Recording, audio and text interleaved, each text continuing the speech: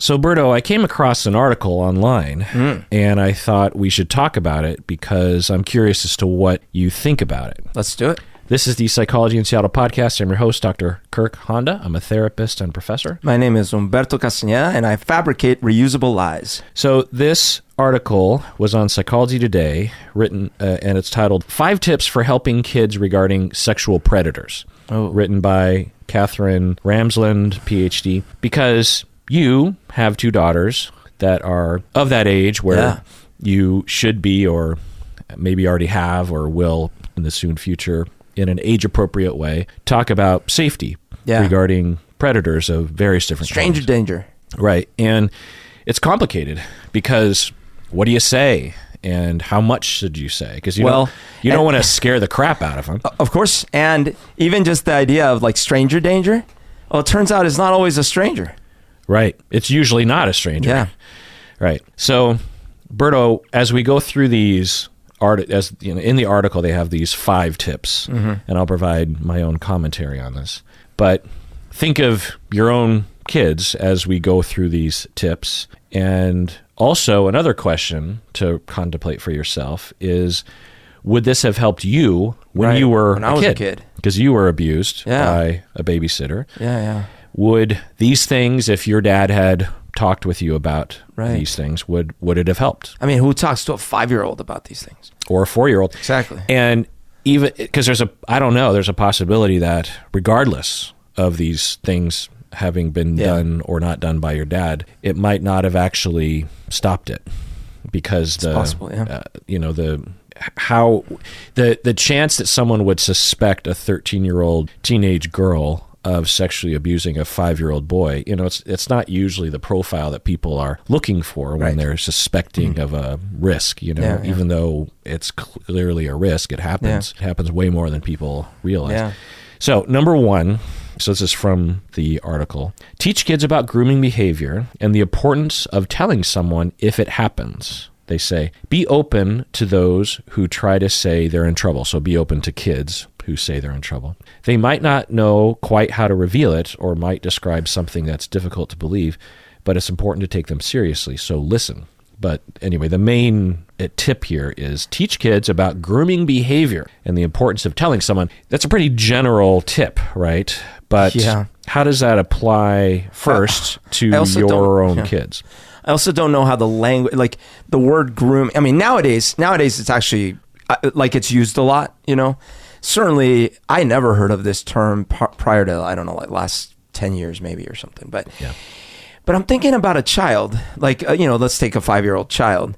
I think it would be really abstract to try to explain, I'm going to explain to you what grooming is. Well, think about for your own kids. Right. Your kids are 11 and 6? And 7, 7? Yeah. So have you, just before I have definitely had conversations about being, body boundaries, not just me, like as a family, we've talked about body boundaries and about being able to talk to mommy or daddy about anything. What do you say? Well, even like with my first child, from a very early age, like when she could understand my language, so let's say 2, 3, I started telling her stories about when I was little, and I didn't tell my dad about problems, and not like sexual abuse stuff, but just when I didn't tell my dad that I got in trouble at school, or when I didn't tell my dad.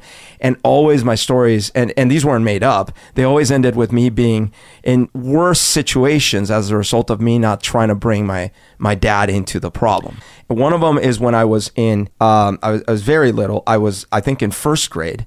And on the way home from school on the bus, someone was selling a Michael Jackson poster, and I had a little bit of money, and I bought it.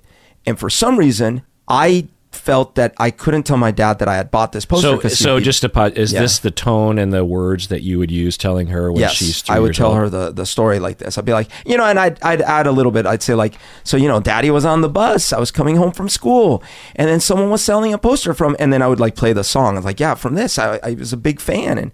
And then I got home, but I was scared that my daddy would be mad. And then my little kid was like, why? I'm like, I don't know. I can't tell you. I was just scared. So I when my dad asked me where I got the poster, I lied. And I said, I won it in a spelling competition. And then my dad was so proud of me. Wow, I can't believe. So I'll tell the story like this. And then I'll say, but later that night after dinner, my dad came upstairs and was like, so what words did you win with? And I had forgotten that I told him the story. So I didn't know what he was asking me. And so then he's like, Bertico, were you telling me the truth about the poster? And then I had to come clean. And then I got in trouble because I had lied. And he said, you're not in trouble because of you buying a poster. You're in trouble because you lied to me. Yeah. So this is a great lesson regarding telling the truth in general. Right. Not only just lies about, worries about getting in trouble, but which often victims, child victims, will worry, not only just because of our weird society regarding sexuality and the way that we always talk about it in hush-hush terms, but also the perpetrator might say, don't tell your parents because you'll get in trouble, that kind of thing.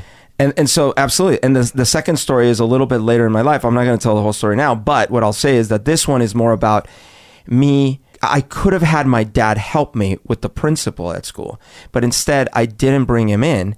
And as a result, I got in trouble at school and was by myself in the situation. Yeah. So these stories are great and would potentially help a child to come forward if they felt that they were being harmed. But it's not specific. So it's not about like so the boundaries, the body boundaries things. What did you say? Yeah. So for the body boundaries, the way we've had that conversation is so that the usual thing they use nowadays is like maybe it's I don't know how old it is, but it's the whole bathing suit areas, right? So there's definitely been the conversations about like, hey, bathing suit areas are off limits to anyone but you, with the exception that when you're little, like mommy or daddy might help you with a diaper or stuff, but then that's about it, right? And then we've made it clear that, and it's not just like, it doesn't matter if it's an uncle or a cousin, it doesn't matter. It's like, it's your body, that's for you, right? So like we have that kind of conversation. The other one, which definitely starts getting a little weirder, and it broke my heart when I had to have this conversation, was about not everyone being a nice person, how there are people that are bad people. And when you see a little kid and you're presenting this very nice, welcoming world to them, and they see the little Disney movie or whatever, and everything's like, well, that's just in the movies, there's some bad people, but in reality, mommy, daddy, everyone's so nice. Life is really nice. And then all of a sudden, your mommy or daddy is saying, well, not everyone's nice. Because you don't watch the news yet. You don't know all the horrible things that happen. And it's kind of heartbreaking. But if you don't present that reality, then I do believe that as a child, you'll just trust implicitly in adults. Mm-hmm. And so, having that conversation, and mostly it's not about don't trust anyone. It's more about, hey, feel like mommy and daddy are people you can come to with things. But if someone else is approaching you, they don't get to tell you what to do. Now, if you're at school and the teacher tells you, hey, put your homework, put your this, that is the job of the teacher. That's got to be really confusing to a kid, though. Of course, but because they're like, well, what are you saying? I don't understand what you're saying. Because context is everything. So we give examples like, let's say you're at the playground and you're not at school, you're not at grandma's house, you're not at home, and someone you don't know says, hey, come with me to the car. You don't know this person. You don't have to do what they say just because they're an adult. In fact, they shouldn't, if they're a responsible adult, they shouldn't be asking you. And so we make that point about like responsible adults actually don't ask you those kinds of things. Mm-hmm. And, you just cross your fingers and hope like 1% of it makes a dent. And then you don't let them off on their own all the time without supervision. Right. And then the rest is the world. Yeah. Well, okay, so going back to this tip, and those are all great things. And by the way, like I'm just saying what I do. I have no idea how effective it is, but that's what I've done. And I know that when I was a little child, I got none of that. Yeah. Because it wasn't a thing. People just didn't. Would that have helped if you were told those things? I think if my dad had had a conversation along the lines of like secrets are not like, those secrets and keeping things away from mommy and daddy, that's not okay. I think I might have, because I was someone who followed rules. I wasn't a rule breaker. Mm. So maybe, but I don't know. Yeah, because it was so insidious, the activity, and she made you feel special, and you would worry perhaps if you did come forward and tell your dad would shut it down. Right? Well, and also the conversation about bathing suit areas, I had also never heard of that. So no one had told me explicitly, by the way, you shouldn't be like sharing bathing suit areas with others, you know? Yeah. Maybe a combination of that plus if someone asks you to keep something secret, that's not a thing. Like, that's not okay. You should, you know. What if your dad had specifically said something along the lines of, when I leave you alone with other adults or babysitters, teachers, if any of them ever want to touch you in your bathing suit area or do something that makes you feel uncomfortable, I need you to tell me right away, because that's not okay. They're doing something that's not okay. They're doing something that's not okay, not you. Yeah. And you need to tell me about it right away, because that could actually hurt you. Dude, I can imagine. So I listened to my dad about things. So I'm not saying it's like 100%, but it might have helped. Yeah. At least it would have been an opportunity for you to understand what a path forward. Because as you're saying this, you were saying there was zero conversation about any of this. In fact, he was so unaware, which is surprising, right? But he was so unaware. I think culturally, people just weren't aware of these things. Yeah. Because when one time he found a love letter from me in second grade, a love letter from me to a little girl in second grade, where I was saying, I want to make love to you. Like a second grader it's pre-internet, right? I wouldn't have watched any shows that talked about. So it's me going like, I want to make love with you or something like that. It didn't even write it quite right, but whatever. My dad found this note and he's like, what is this? And he asked me, what do you think this means? And then I kind of played coy because I didn't want to go into the whole thing. But that's where it ended. And I'm thinking, well, that's odd. Right? But I think if we had that conversation and then something like that, then I think at the very least, maybe this could have been me going, well, actually. Yeah. So when they have this tip here in this Psychology Today article, teach kids about grooming behavior, because the things that you're talking about with your kids are stranger danger. Yeah. But as we know, statistically, grooming's not quite strangers. Yeah. It's someone that they know. It's a teacher, a coach, a relative, an older kid, another kid, a kid their age could abuse them. As you're mentioning this, I don't think I've actually had those conversations. Yeah. Now that I think about it, I mean, what would that sound like if you talked? Do you talk with both of them at the same time? No. So the other thing is your older one is heading into dating age. Yeah. And sexuality age, being 11. Right. She's almost 12, right? She turned 12. Oh, she's 12. Yeah. So 12 and so 12 is... That's danger. That's right there. That's right. Yeah. That's where it's expected within the next... Not my child, though. My child is not that. She won't be dealing with that till she's 25. It's up to her. But in all likelihood, I'm kidding, statistically, yes. in the next number of years, she will be participating in sexual contact, physical contact. Oh, man. Voluntarily at her consensual contact with people. And that is developmentally normal and fine. Yeah. So how does she differentiate between I mean, I hate to do this, but a bathing suit area that is consensual and bathing suit area that is not consensual, right? Like that's a conversation that I'm sure schools are briefly discussing at the dude, most, I don't know. You're making me question everything about my life. So you are right. I mean, this is part of the reason why we can't have the conversation. Does your wife talk with him about it? Yeah. Well, but I'm sure not enough. I'm sure not to this extent. Yeah. I mean, your wife, God bless her, I don't know if her skill set is exactly in this area. Exactly. So you know what? I got to rethink my strategy here, because now that I think about it, I haven't actually had the grooming conversation really with either of them, other than what I mentioned about, hey, secrets. People shouldn't be asking you to keep secrets from mommy and daddy. So let me give you a suggestion, because you've been through it and you can modulate it for their ears. Something like this, which, because I've talked with kids about this topic clinically and personally. This is definitely your 12-year-old could handle a conversation like this. Your 7-year-old should hear something along these lines, but I'll gear it for like a 10-year-old or a 9-year-old just to kind of split the difference and say something like, so I don't know if you're going to want to talk about this, but I really, really want to talk with you about something because I love you so much and I don't want you to get hurt. And maybe you've already talked about this to other people, but it can't hurt to talk about it again. So I just need you to listen, and you can ask questions. But this is going to be, I'm going to set the timer. It's going to be a 20-minute block of time where we're going to, because you're setting up the sacred space. You're telling them this is going to be a big deal. This isn't just a minor conversation. And maybe it's you and your wife. Maybe it's all four of you. Maybe it's one-on-one, depending on the kids and their disposition. Some kids don't want to be blasted by both parents. Some kids don't care. So, me and mommy had a talk, and it's time that you're of age now where sometimes kids like that. They're like, ooh, you're of age where we're marrying you off for money. They like, ooh, so this is what 10-year-olds get.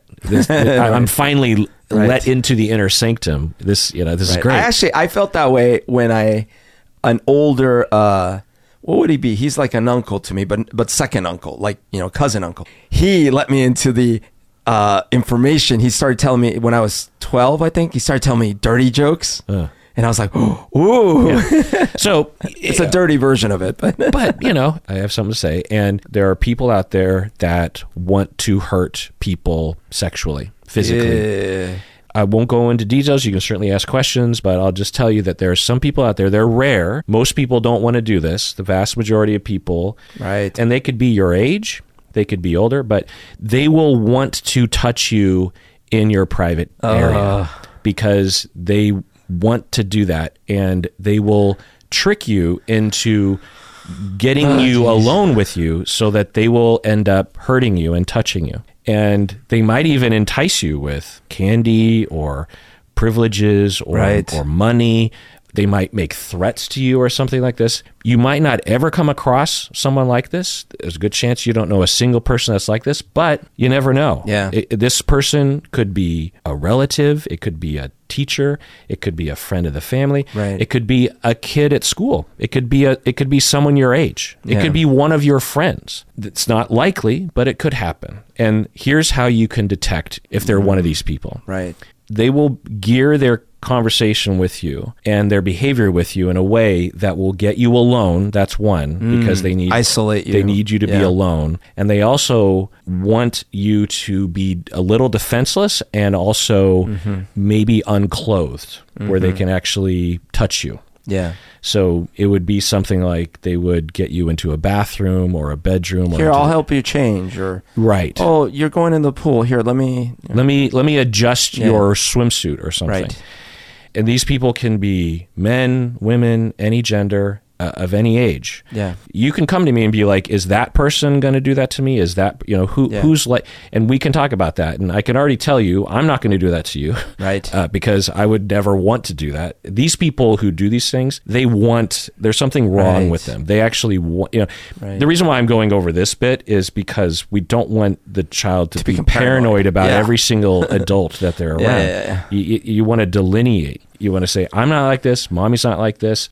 My brother isn't like this. His wife isn't like this. Kirk's not like this. But you can look for the following 5 physical characteristics of exactly who will do it. Yeah. So, there's a lot of ancillary or preemptive conversations to this about body and anatomy. And but I think I'm getting your general gist, and this is arming me with tools that I can put together a strategy with my wife. And and then you can even say, and it happened to me. I was hurt by someone. I've healed from. Now you don't have to, obviously. No. I wouldn't do it with my 7-year-old, but I'm actually, because as I was saying, all my history with both of them, I've always tried to use examples. Right. And maybe now at 12, without, like you said, I'm obviously not going to go into details, but I could mention that I was vulnerable. Yeah. The risk of that is that your child would feel overly traumatized secondarily by your story. Right. So you want to gauge the kid. I feel like your older one is pretty sensitive to things. She's especially sensitive to diseases and things like that. Like if anyone talks about illness, if you really wanted to play it safe, it would be something like this. You'd say, and this sort of happened to me when I was 5 years old. I had a babysitter who wanted to touch me down there. And I won't go into details, but Yeah. I wish someone had this conversation with me. I wish someone had told me, and I wish I had told my dad. Because the walls turned black and bloody, and she turned into an alien and attacked me. Nothing that would creep her out. But I was confused as a kid because no one ever told me what to do. I didn't know what to do. And I felt alone about it. I felt alone. And she, the person who hurt me, she made sure that I wouldn't tell anyone. Right. She told me things to prevent me from telling other people. She was the only person that was giving me any guidance. And no one suspected that she would do that to me. No one thought that the babysitter would do that to me. Now, here's the thing, Berto, is there's a chance, and I hate to put this out there, that your kids have been approached before and haven't said anything to you. Right. Well, I mean, I was, and no one knew till I said years and years and years later. So that's another door that you want to open. And it's like, so I want to ask you, has anyone ever given you that? Right. Has anyone ever asked you or made you feel uncomfortable or touched you or tried to touch you? You're not going to get in trouble. There's zero chance you're going to get in trouble. The other risk that I don't think your kids would do, but everyone listening out there is another thing to think about. And this is why we avoid this whole thing, because we don't want to think about any of this stuff. Your kids might have exploited other kids. Right. Oh God. Yeah. That's horrible. They might at this moment, the first time you bring this up, they might suddenly realize I'm one of these people. I'm one of those people. Yeah. So you have to start introducing that idea. Yeah. Well, it's similar to bullying, right? Like, imagine you start having a conversation about bullying with with your child, and you don't realize they're currently bullying a child. Yeah, right. But this one seems more risky because the way in which we talk about sexual predators is that they're monsters, right? And the way that they're talked about in society. And so exploitation of others, there's a spectrum between monster exploitation, a monster exploiting someone, and someone who is confused or hasn't learned what to do in situations like that, or was modeled something and repeated it, or, like with you, Berto, if your dad had come to you, say, when you were 6 or 7, right, or a little older, and had a conversation, there's a chance that you would have thought, wait, I've done that to some girls my age. You told a story once about how you just reached down and grabbed a girl's, you reached into her underwear. Right. You were just sitting in a car, I think, and just grabbed her butt, skin on skin. And she didn't like it.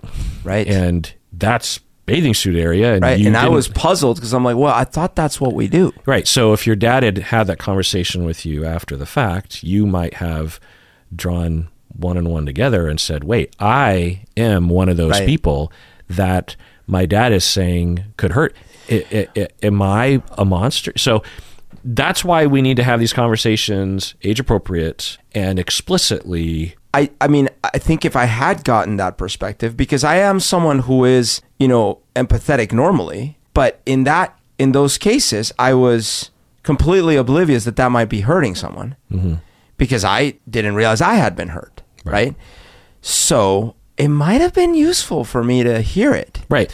So, I mean, best case scenario, it opens the door to have a conversation. I mean, just imagine if your dad had effectively opened the door and you take the bait and you're like, well, actually, that did happen to me. And your dad talks with you about that and says, that was wrong that what she did. Right. And you say, well, actually, I've done that to someone else, kind of. And he'd say, like, well, it's good that you said something. It was modeled to you. You did what was shown to you. So don't think that there's something wrong with you. You just did what you learned. It's like learning ABCs and you just repeated it. So don't think it, but know that you should never do that. Yeah. You should never touch someone without their consent. And I got very lucky in that instance because the little girl who was a little older than me laid such a clear boundary and was so obviously not happy about that action that I really recoiled from it, thinking, "Oh, okay, I guess I'm not supposed to do that." Mm-hmm. And I feel it probably protected me for some amount of time from, like doing that more. Mm-hmm. But who knows? But yeah, I think that if my dad had had that conversation even after the fact, it would have still been helpful, even if it might have been a bit painful. Mm-hmm. Yeah. Maybe very painful. But yeah, the other thing I'll say before going on to the other the other 5 tips is this is extremely nuanced, and it's difficult to know exactly what to say. If we lived in a different society that wasn't so busted up about sexuality in general, this would be a lot easier. Because the information would be out there. The kids would hear it from other people. They would talk about it amongst themselves, age appropriate. We as adults wouldn't be so freaked out as we enter into a conversation around that.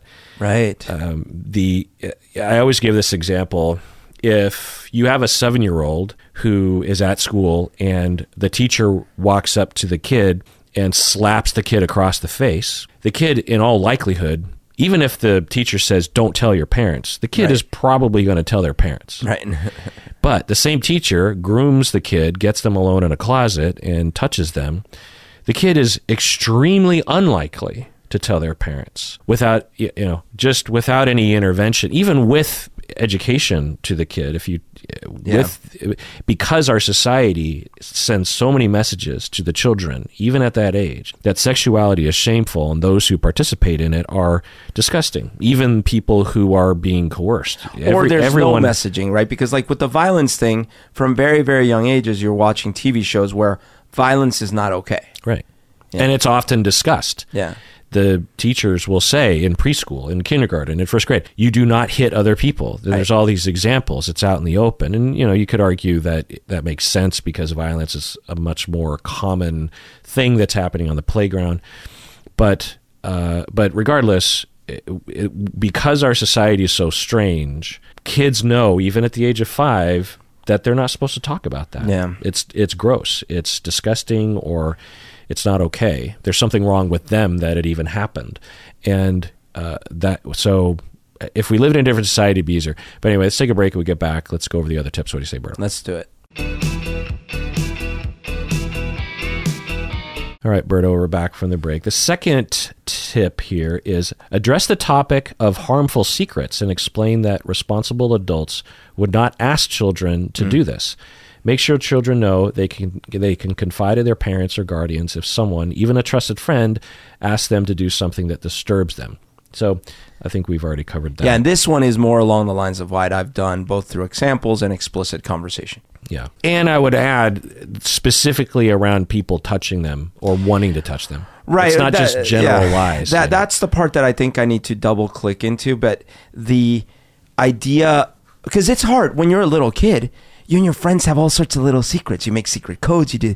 So if your parents like you shouldn't be keeping secrets. It could be a confusing message. Right. So when we've discussed it, it's very specifically about like keeping secrets from your parents. It was part of the conversation. Well, I might even give examples there. Like, hey, kids, we generally don't like it if you keep secrets from us for a variety of reasons, most importantly for your own safety. But there are probably some things that you will keep a secret from me, which are probably okay. For example, if your best friend tells you that they want to be an astronaut when they grow up, but they're embarrassed about it and they want you to keep it a secret from me and everyone else, then the harm of that secret isn't likely to happen, because your friend is confiding in you in something, and you don't need to tell anyone about their dreams of becoming an astronaut. That's not something that is important you tell me. But if your friend tells you about an event that happened where someone touched them in a way that made them uncomfortable, and they tell you and say, I need you to keep this secret, there's a chance that your friend would actually be better off if you did tell me that secret, because not that we would tell everyone about it, but we would actually take action to help your friend from being harmed again. Providing examples, because just saying no secrets, right. And this is part of the problem with a lot of the authoritarian messages that are told to kids. They will say, never lie and never have a secret and never break the rules. Right. and never use drugs. These kind, when you get to teenagers. And then just use don't use drugs. Drugs are bad, okay? And then as a 16-year-old kid, you're watching your parents drink alcohol, smoke weed. You're watching other people smoke cigarettes. You're watching your teachers are addicted to caffeine. So you don't believe anything. And you're like, wait, so it's all bullshit. Yeah. This whole thing is bullshit. Might as well smoke crack. Right, you know what I mean? Right. So you need to have a nuanced conversation around these topics. Yeah, and I think the examples are critical. I think the more we talk about the thing that I've really lacked in a lot of these conversations, a lot of it is because they were younger, but depending on what age, is the specificity around the grooming and the touching in conjunction with the secrets. Because one thing is that most often when little friends are having secrets, especially about, like random things like what they want to do or their secret codes and stuff, it's very rare they'll say, oh, and don't tell your daddy or don't tell your parents about this. Because like, why would you ask that? Right. You might just say, hey, this is between us. Whereas, and not always, but whereas, if you're a groomer and you're very aware, especially if you're older, you would probably actually specifically make sure this doesn't get back to, your daddy, let's, between us. And that's like, that should be a red flag. Mm-hmm. But to your point, examples can really go a long way too. Mm-hmm. Because same thing with not becoming paranoid about everyone. You also don't want to be like, oh, I can never hold a secret for a friend, or I can, right. That'd be ridiculous. Right, exactly. Counterproductive. Yeah. Or a friend, another example, a friend of yours tells you that they peed their bed last night. Right. And they don't want anyone to know. Or they pooped their pants at school. Ha, right. ha. But let's just say that happened.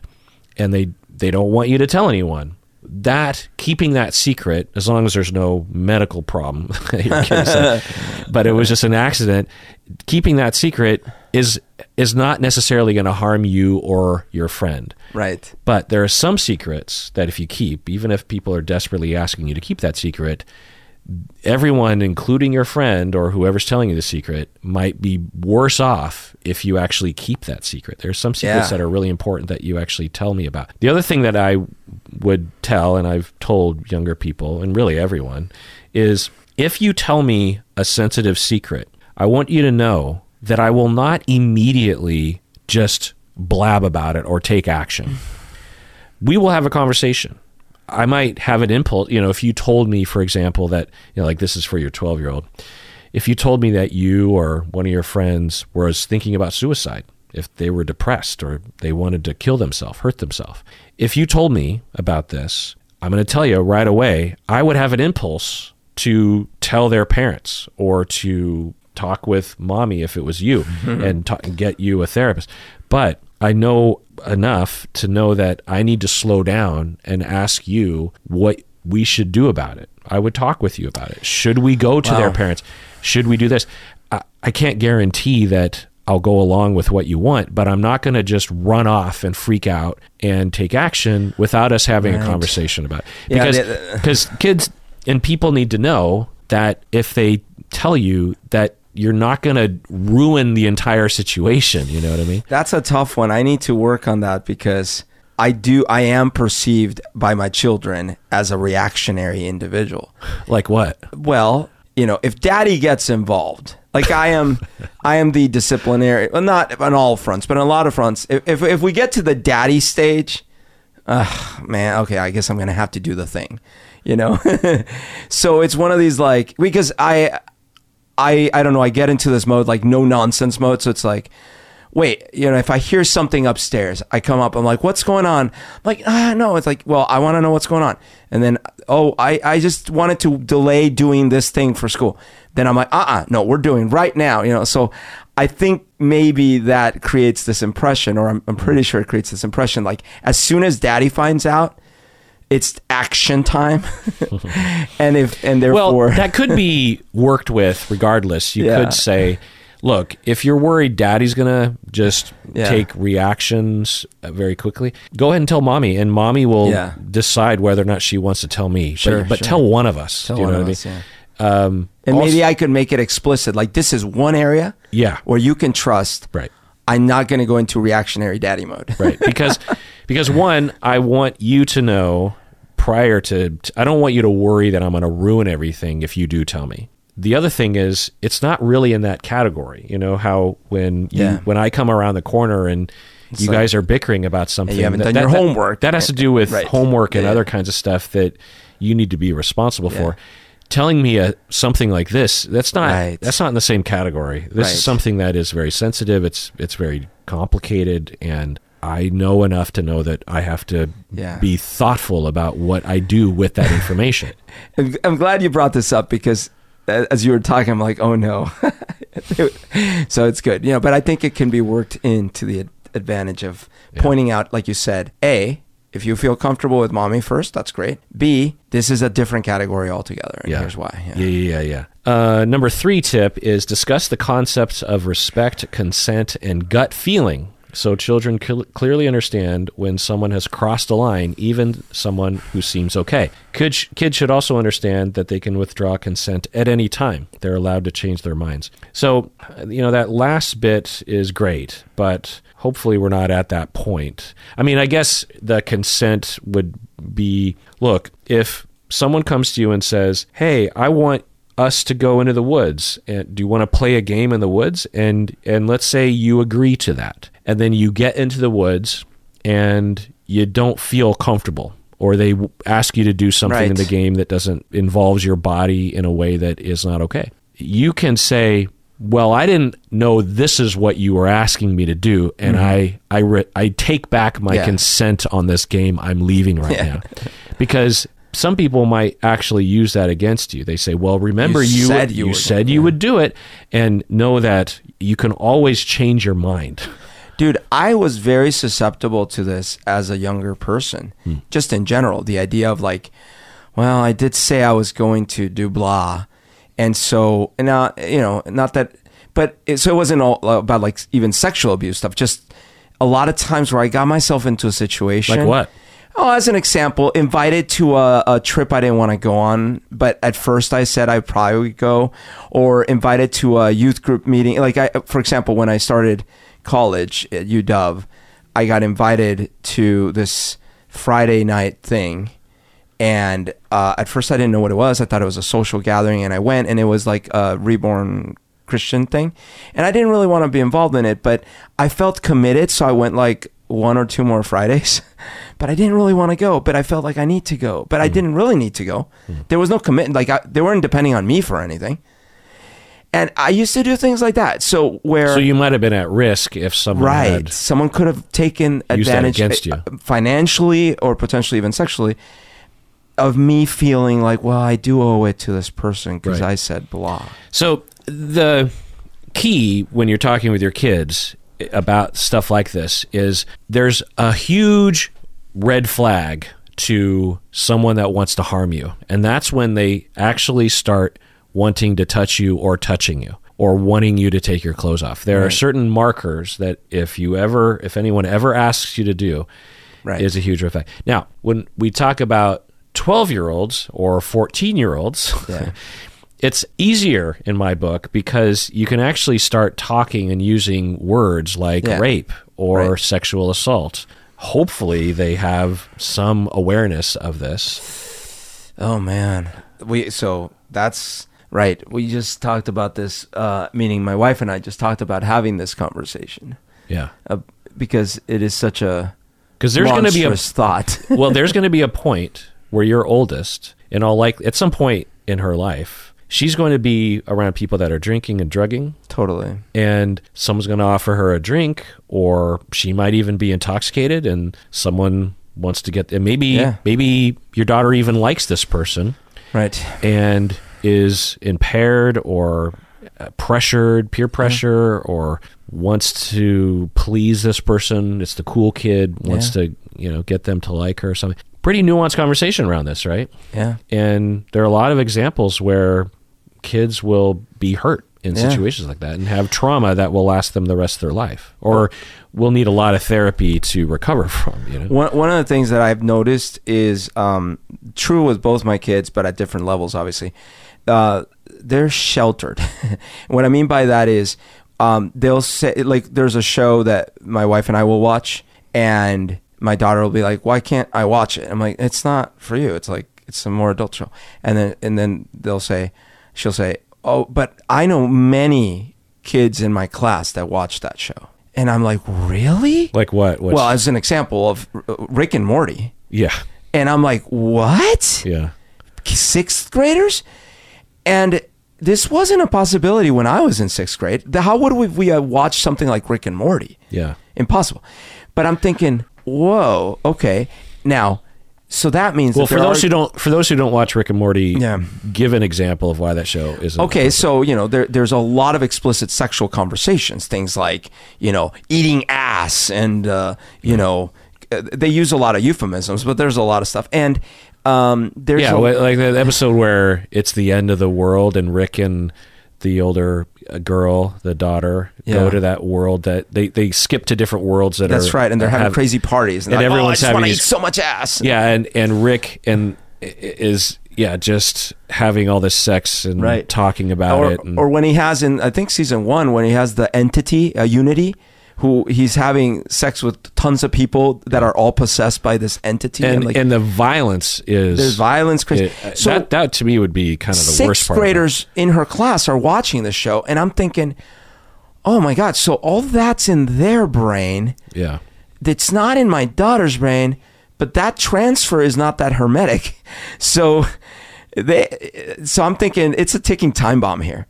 Like, what do you mean? Taking time bomb in terms of information transfer and in terms of situational transfer. Like what? What happens when the bomb goes off? The bomb goes off. They go off on their, once a year they have their retreat where it's an overnight thing, and then conversations are happening, and a lot of those concepts get into those conversations. Mm-hmm. Or worse, some kids try to take action on things that they've seen or whatever. Right. And we haven't prepared them for that. So there's that.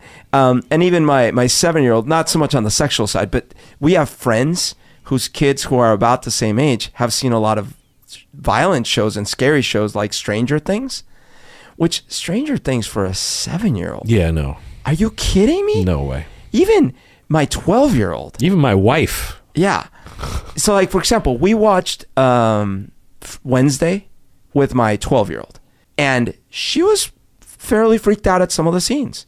She didn't go as far as having nightmares, but she was kind of freaked out. Stranger Things is too far. Like, that one's even scarier. So I'm like, I don't know. But my 7-year-old, but some of the kids apparently watch these shows. Yeah. So I don't know what's happening. And that's why I'm saying, like, there's an imbalance in the force. Yeah. It's complicated. Would a child be harmed by watching these things? It's hard to tell. But it's definitely not something they need to watch, right? So to me, it's like, why take the risk? Right. It's better that you don't take that risk. There's plenty of other things to watch. You know what I mean? The other thing that I am often encouraging parents is your kids will be exposed to a lot of other kids. Yeah. No matter how freedom oriented you are with your kids, there will always be other kids with more freedoms. Yeah. And you will always hear from your kid, but so-and-so was allowed to. So if you gauge your parenting based on that, you're doomed. Okay, so the 4th tip here in the article is, as daunting as this might be, take time to understand the online world in which your children are interacting. This is the primary place where predators contact them. They anticipate that parents will be too busy or clueless to do much more than check in now and then. Kids who become intensely involved with individuals in online spaces might be getting baited, and a predator will encourage them to hide their relationship. Learn about the apps that offer ways to keep tabs, such as Microsoft Family Safety and Google Family Link, and attend programs offered to teach parents about internet safety. Berto, do you have anything like this on? Yeah, I mean, well, so a couple things. The accounts that are used for communication with my older child, my 12-year-old, that is an account that is on my phone, and even though it's also on her phone, like, I see everything. Mm-hmm. And it's the Messenger Kids thing. Second, Messenger Kids, yeah. Facebook Messenger Kids. Yeah. And she has a Facebook account? She has an account that she can use on Facebook Messenger Kids only. And Messenger Kids, does it have like words that you can't send to each other? Yeah, and like they're you banned. Can't just befriend someone randomly. And it bans certain words, or the words will flag the. I think it's just filtered out or something like that. Okay. And you again, have access. I see everything. Yeah. Now, we've also had the conversation for the 12-year-old too. Well, only the 12-year-old. The 7-year-old doesn't have this. Yeah. But we've had the conversation explicitly about online Because I'm guessing your 12-year-old's like, there are other kids who can freely text without probably oversight. Yeah. She hasn't said anything like that? No. Okay. For now, she's a rule follower like her mom was. Honestly, kind of like I was too. Hopefully it stays that way. We'll see. And by a rule follower, I mean your 7-year-old is not going to follow. No, I know. Because when I was a kid, like I was the kid you actually didn't have to worry with those kinds of things. Like I wasn't trying to figure out the edge cases. Yeah, me neither. There was something I was going to say earlier, because you were saying that, hey, there might be a plus for some of my older kids' friends seeing her as maybe someone who's, not as aware of a lot. Because I actually was like that in high school, and later found out that I was excluded from some pretty chaotic activities that would have been dangerous thanks to that. Yeah, I think I was kind of that way too. Yeah. I think I talked about this in a rerun when we were talking about Lance Armstrong, in which years and years later I found out that pretty much everyone on my football team, my teammates, I was captain of the football team. Right. Meaning that I was heavily involved. I was seen as a leader, meaning that I knew all the players and developed relationships with everyone. And I learned years and years later that all of them were using steroids and hadn't even offered it to me because they knew I wouldn't take it. All of them? That's crazy. Yeah. I mean, not every single... Sure, but it was very... There's like 100 kids on the team, but all the ones that were starters who were close to me, you know what I mean? Oh, actually, and we've talked about this before. This extended into my adulthood. Like all some of our mutual friends that would be into like certain kinds of drugs. Oh yeah. For the longest time, they would pretend it wasn't happening and keep it away from me. Yeah, me too. Some of the same friends. Yeah. They would be doing cocaine, for example, or ecstasy, along with us. They would just go to the back. They wouldn't even offer it to us because they knew we wouldn't take it. Because we were high on life, man. Let's take a break and let's go do our drugs. And we come back. Let's do the tip, the fifth tip. What do you say? Let's do it.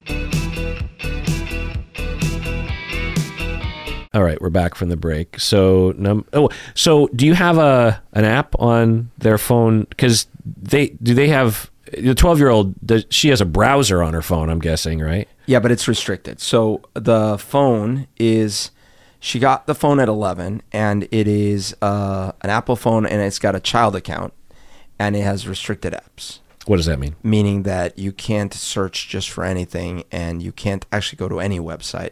There's only certain types of websites you can access. Yeah.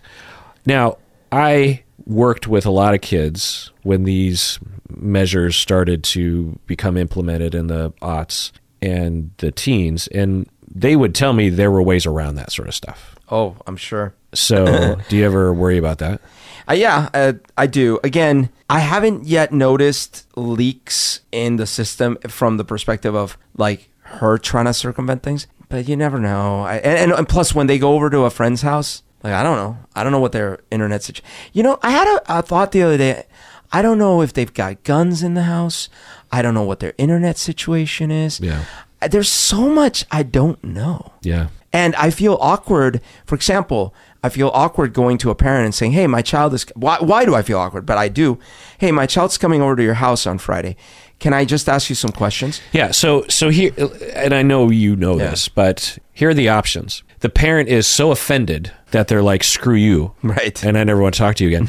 Then it's like, well, good riddance. Yeah. The other option is they're mildly offended, but they go along with it, and so be it. But in all likelihood, they'll be like, oh my God, I was worrying about the same thing. Can we share? Do you have guns? And Berto, you're like, no, there's no gun. And they say, we don't have guns either. And you learn to trust each other. You know that you're, or if they do have a gun, it's locked up properly, all that kind of stuff. So worrying about hurting other people's feelings or worrying about it being awkward is the fertile soil in which not only just general risk to children takes place, but also sexual exploitation. Yeah, totally. And you model it for your kids too. Literally right in front of the girls, right in front of your 12-year-old and their friends. You'd be like, so let's talk about home safety. Yeah. Everybody. who has a gun? Does anyone have a gun? Right. Let's talk about it, because then you model for the kids. Look, it's okay to talk about. That's a great idea, man. It's funny because I do that with so many things. Like, I just like shining the light of the day onto things.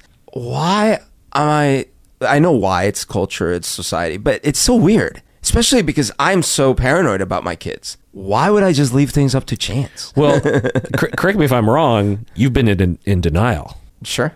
Like, you've been until now when we're shining the light on it. You're like, it'll never happen. Well, no, actually, it's worse than that.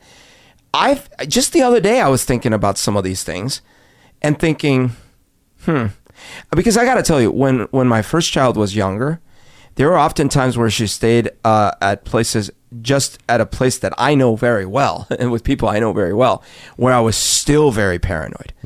But now, where it's more common that she'll go over to a friend's house, right?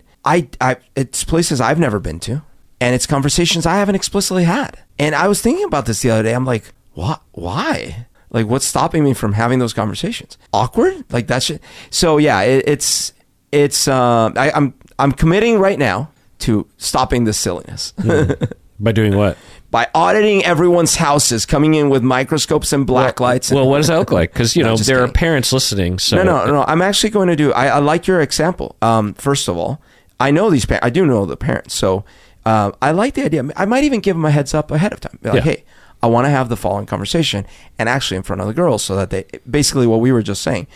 And the kinds of parents that might say, ooh, that's weird, I don't want to do that, I might start having second thoughts about at least allowing my child blindly to go over to that place. Oh my God, yes. Right? I mean, that is tip of the iceberg for another parent to whatever factors are like either they don't give a crap, right, or they're hiding something, or they just are scared in general about broaching any kind of topic, even overt kind of quote unquote safe topics like guns or heavy machinery in a house. Like, that is a massive red flag for that is not a safe parent that you can leave your kids with.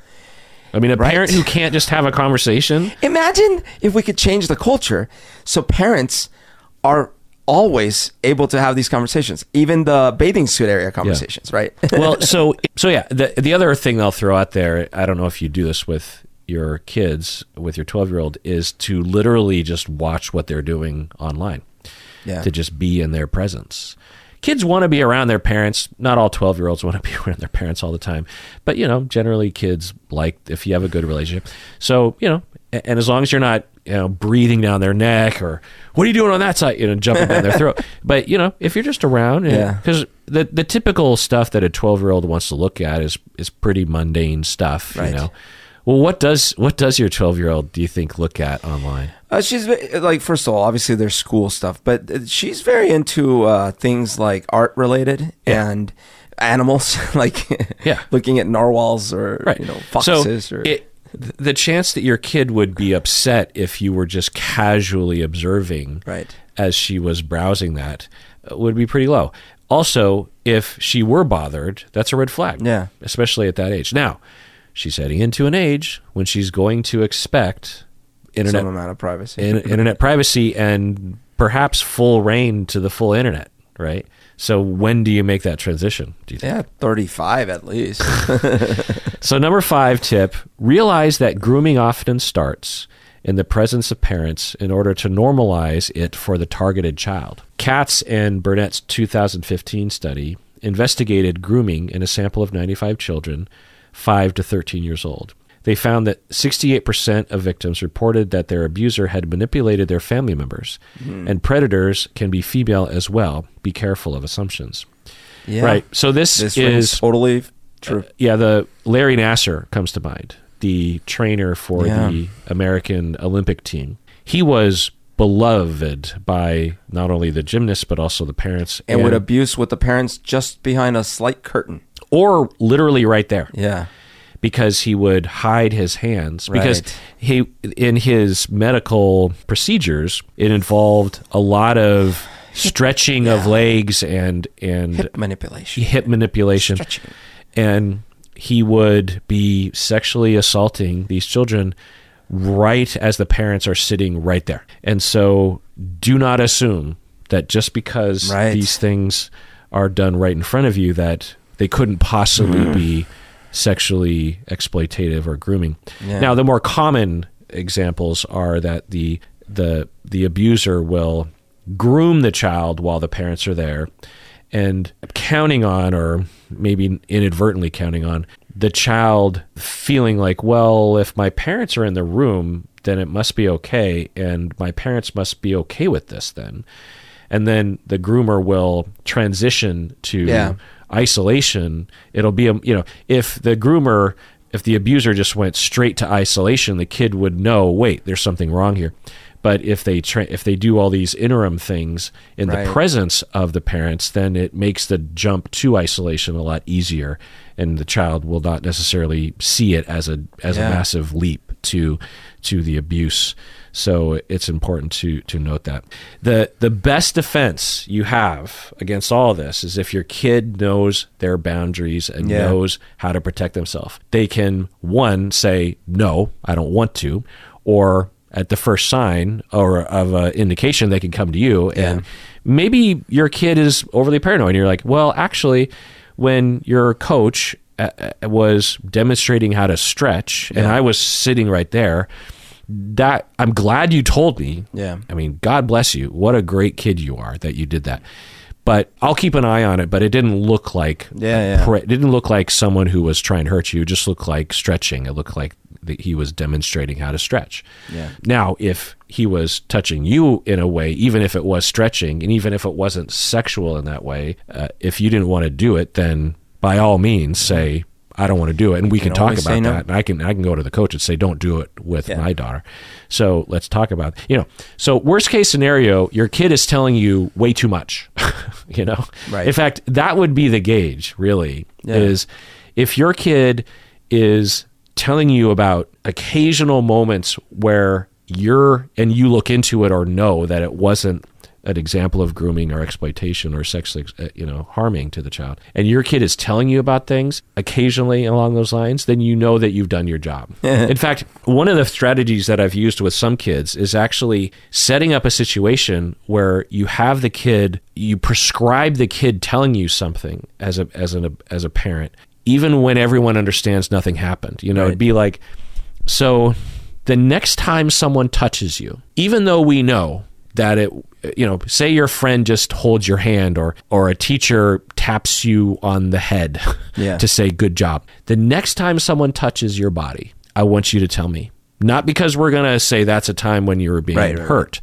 but I just want to practice what this is like. And I want to show you that when you tell me about this, I'm not going to flip out. We're going to have a conversation. That's interesting. And I'll ask you, okay, so your teacher patted you on the back when you did a good job on your math test and so you're saying she came up to you and said, good job, and she tapped you on the shoulder. So let me ask you some questions. Did you feel hurt by that? No, I didn't feel hurt. Okay. Did you feel uncomfortable with it? Did it feel like something didn't feel right about it? No, it felt fine. Were there other people around? Yeah, everyone was around. Okay. Do you want me to do anything about it? No, I don't want you to do anything about it. Okay. You run through the questions and you're like, okay, then we're good. That was an example of consensual touching that was completely fine. You run through a practice run. Why did Daddy take you out of the school? Oh, he told me that to tell him when my teacher touched my head and...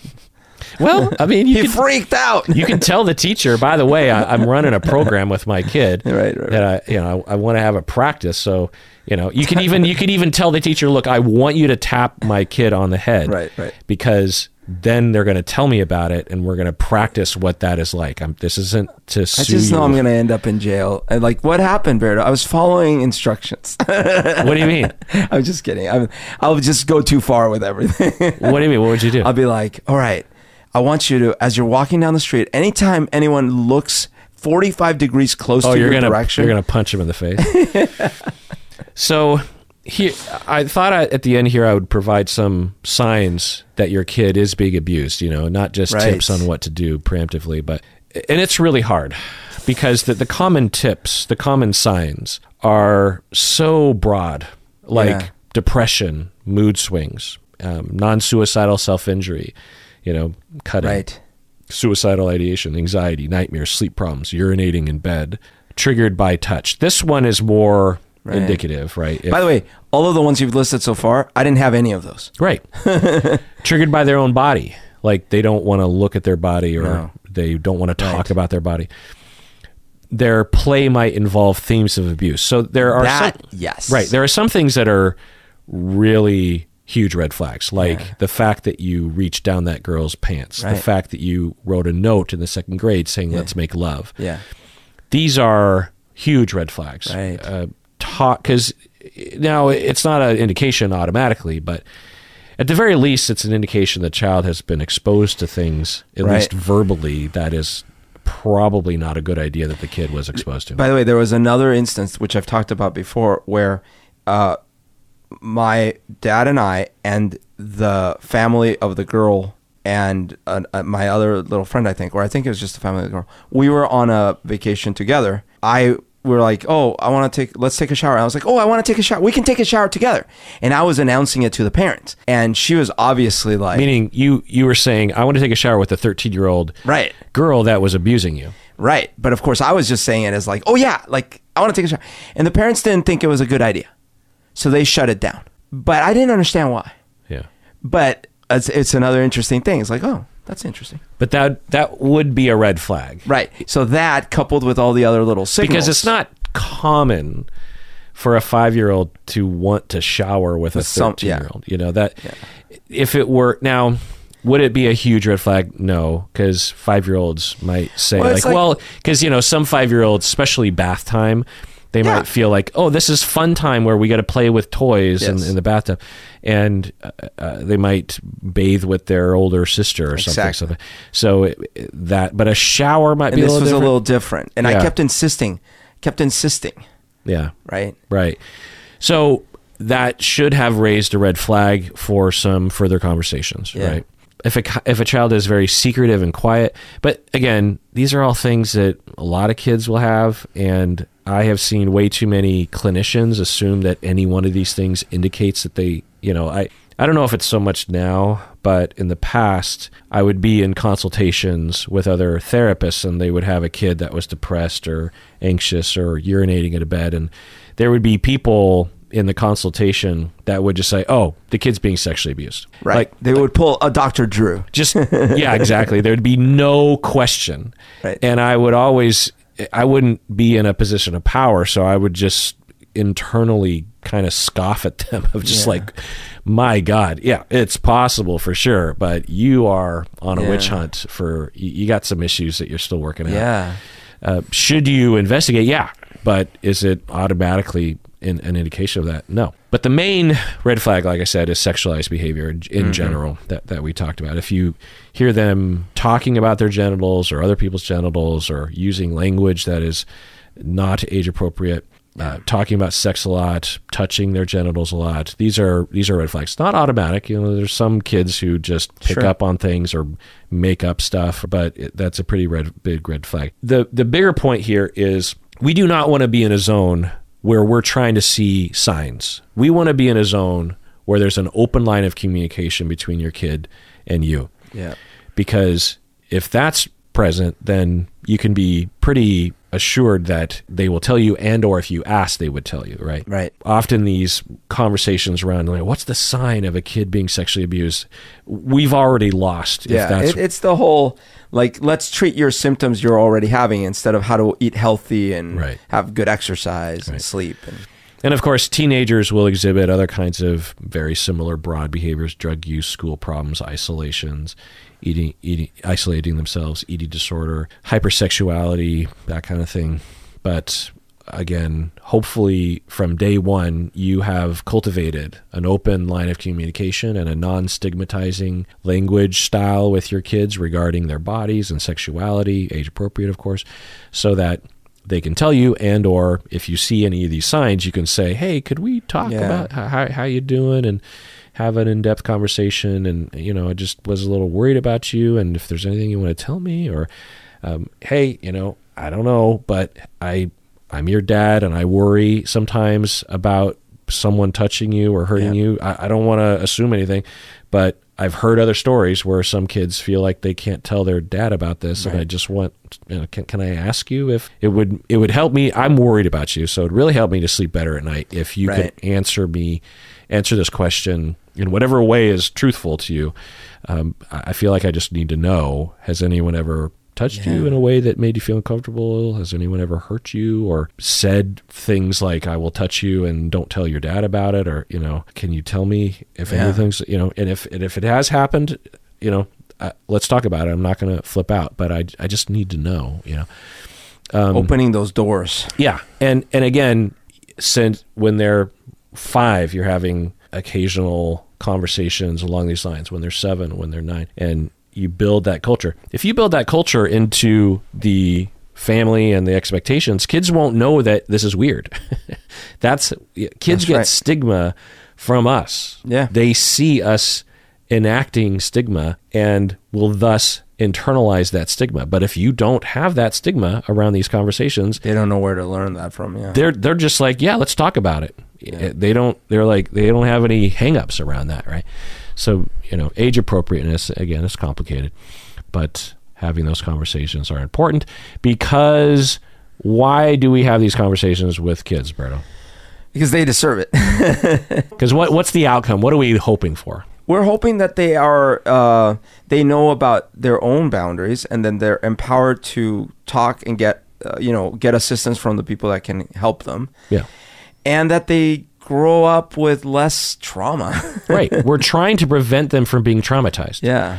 If someone touched them inappropriately and it doesn't traumatize them, it's not great, but that's not as concerning as if a child is traumatized by something, even if they don't know they're being traumatized. You didn't know you were being traumatized at age 5. You don't want kids to learn lessons that say that their bodies are other people's objects, or that their bodies aren't their own, or their bodies are disgusting, or that they can't trust other people, or they can't trust themselves, or they're dirty. These are lessons that people will learn when they are exploited in these ways.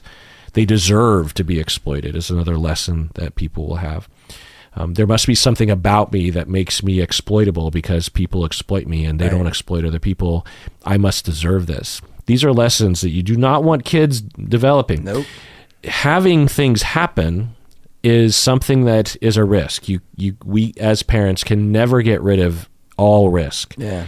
But if you have preemptive things in advance, it will help them in the moment potentially. But even then, let's just get real here. You could have the best approach with your kids. Let's just get specific with your kid. I hate to do this to you, bro. You could do everything in your power to help your kid and equip them, and your oldest daughter could be raped at the age of 16 at a party. Yep. And that is awful, but the damage can be massively mitigated if she felt like she could go to you and others and your wife and talk about it and begin the healing process. When people are assaulted in these ways or exploited or coerced, there's the trauma of the moment. And then there's the trauma of the way everyone reacts after. Yeah. There's the trauma of the way families react. There's the trauma of the way friends react. There's the trauma of the way some of these people are labeled sluts and that sort of thing. There's the trauma of going to the police and how they react, right? So we have the power to take away the risk of that trauma after the fact, which sometimes can be most of the trauma, honestly. Yeah. Or at the very least, the biggest factor in recovery. We go through bad experiences, like with you, when you were sexually abused as a child, the effects lasted until you were able to process it. Right. Which was 20, 30 years later. Yeah. If you were able to process it right afterwards, if your dad would have been probably the most likely person and said, hey, let's talk about that. And it goes age appropriate and maybe revisits it age 7, age 9, age 7. You might not have needed much or any therapy at all once you were older. So it's not that we're trying to prevent anything from happening, but we are trying to prevent the things that happen to our kids having 10 times the trauma and the effect than would otherwise be there if we actually had a venue and a platform upon which we could help them recover quickly from the events like this. Yeah, that makes a lot of sense. Because, imagine if you're there for your kids and you're just like, as those thoughts start to creep into their head that they deserve it or there's something wrong with them or the world can't be trusted, if you're right there and to be like, let's talk about that, because I could understand how you go down that road, but that's not the case, and it was not your fault. Yeah. So it's their fault. They're a criminal. There's something wrong with them. Here's what we can do to prevent this in the future, and let's talk about it. But the chance that people are out there just waiting to pounce on you, it's just not quite high. It's not high. There are signs that we can look for in future individuals. There are venues that people are more likely to harm you. Yeah. But you can still trust me. You can still trust your teachers in all likelihood. You can trust your friends. You can trust family members. That one person was strange, and there's nothing wrong with you. Right. Zero wrong with you. You're not tainted. You're not broken. You were harmed. A criminal act happened to you. You were violated. And there's a path to recovery. Let's have you talk to some other victims. I can talk about my own victim. Let's let's talk about it. Let's get it out there. There's nothing wrong with it. Hashtag me too. You know what I mean? It occurs to me, like, we don't even do this, honestly, with even non-sexual stuff. As an example, like I'm looking back, when I was 14, I hit my head pretty hard and I had stitches and all these things. And it was pretty traumatic for me. When you jumped down the stairs? Yeah. But we never really talked about it. And I certainly didn't have any therapy about it or anything. And it occurs to me, like, that would have been helpful. And that's, quote unquote, a minor thing, but it's because I was going to go the other route with my comment. I was going to say, yeah, because, oftentimes bad things happen to us as we're growing up. Like, we'll hit ourselves, we'll scrape our knees, we'll do other things. But then I realized, and we never even talk about those things. Usually it's just like, especially, as a little boy, a lot of the emphasis is like, toughen up, stand up, right. No crying, God, right? Kill me. And part of it is, of course, certainly you don't want someone that, just because you slightly bump your hand, you're like, right? Okay, fair enough. But the flip side is, like, you're never supposed to show emotion, process the damage, do anything. Right. That's the heuristic. Yeah. Is a complaining child is a histrionic, overreacting child. And so you get into this mode as a parent of just like, hey, shut up and deal with it. Because, kids complain about the dumbest shit. Right. My sister looked at my pizza. I don't want to eat it anymore. And you're just Exactly. like, my God, kids, will you just fucking eat the pizza? Like, really? Every day, every meal, or every time you're in the back seat together, it's constant complaining. And well, to be fair, the sister's photons, touching me. She touched me. It's like, work it out amongst yourselves. You get in this mode of just like... But the photons bouncing off the pizza, landing in the sister's eye, can change the taste of it. Yeah. She put her eye photons on my pizza, and it's disgusting now. And you get in this mode, especially if you're overstressed, right? And you're burnt out as a parent. Right. And then they come around and they tell you something along these lines, like they hit their head or... Yeah, well, I just got to toughen up. Yeah, and what message are we sending our kids, telling our kids that when we do that to them? Right. That what if it's something more complicated Right. and more questionable, So, like they were assaulted at school or at a friend's house?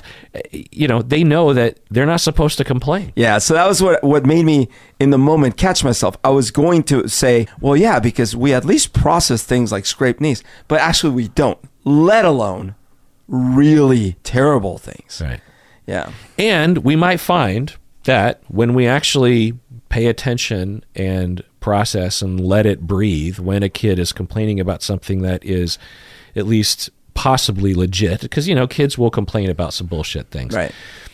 But when they are complaining about legitimate things and we really pay attention to them, there's a chance that they will not complain about the bullshit things. It's possible that they're complaining in general because they don't feel heard in general. In general, yeah. Because we tend to look down on kids, particularly of a certain age. We'll just be like, it's just constant complaining, constant needs, just be quiet. Can't you just be quiet and just live your life? I don't complain to you about every little thing. You know what I mean? There's this attitude of just like, get off my back. So with my little one, she, I used to make her quesadillas sometimes for breakfast, it's like, and one day I make her quesadillas. She's like, "Oh, I hate quesadillas." And I'm like, when did this start happening? "I've always hated quesadillas." What? No, you don't. Because she's like, "Yes, I've never liked quesadillas." I'm like, oh my God.